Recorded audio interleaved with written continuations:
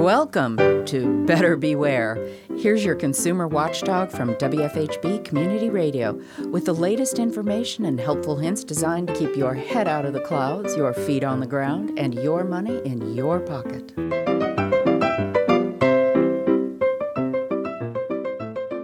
Here on Better Beware, we try to give you a heads up on various scams that are running around and some advice on how not to fall for them.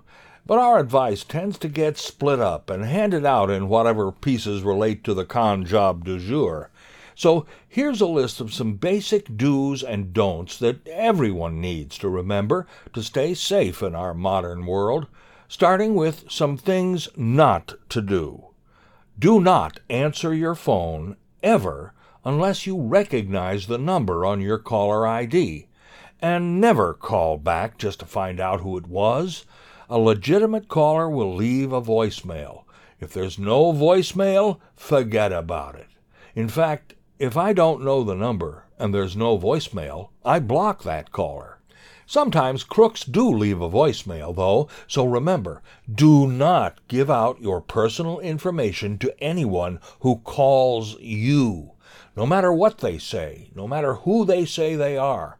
If you think the call might be legitimate, hang up and you call them using a number you found, a number that's publicly listed. Do not respond at all to any sudden demand for money that hits you from out of the blue. If you ever actually do owe money to the government for taxes or fines or anything, or if you really do owe money to some company, they will always send you something in the U.S. mail first. If somebody wants money and you haven't gotten anything in the mail, it's a scam every time.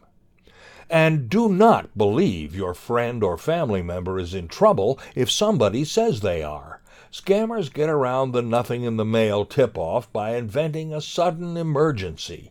They claim somebody you know and love has been arrested or injured or kidnapped. If you get that kind of message from anyone you don't know personally, no matter who they claim to be, hang up and check it out. First, call the alleged victim.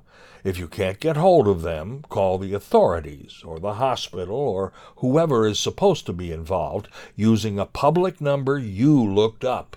Never use a number the caller gives you. Do not send money by wire transfer or prepaid money card to anyone you don't know personally. It's really best never to use those methods at all. They're fast and convenient, but they're also untraceable and irrevocable, and the hands-down favorites for fraudsters. If you're going to pay some money to someone for something, write a check or use a credit card, not a debit card. Well, what do you know? We're almost out of time, and I haven't even gotten to the do's. Keep listening, and we'll continue this list in the future. Meanwhile, make good choices and stay safe. I'm Richard Fish for WFHB News and Public Affairs. Better Beware comes to you from WFHB Bloomington, Indiana. Find all our episodes at WFHB.org.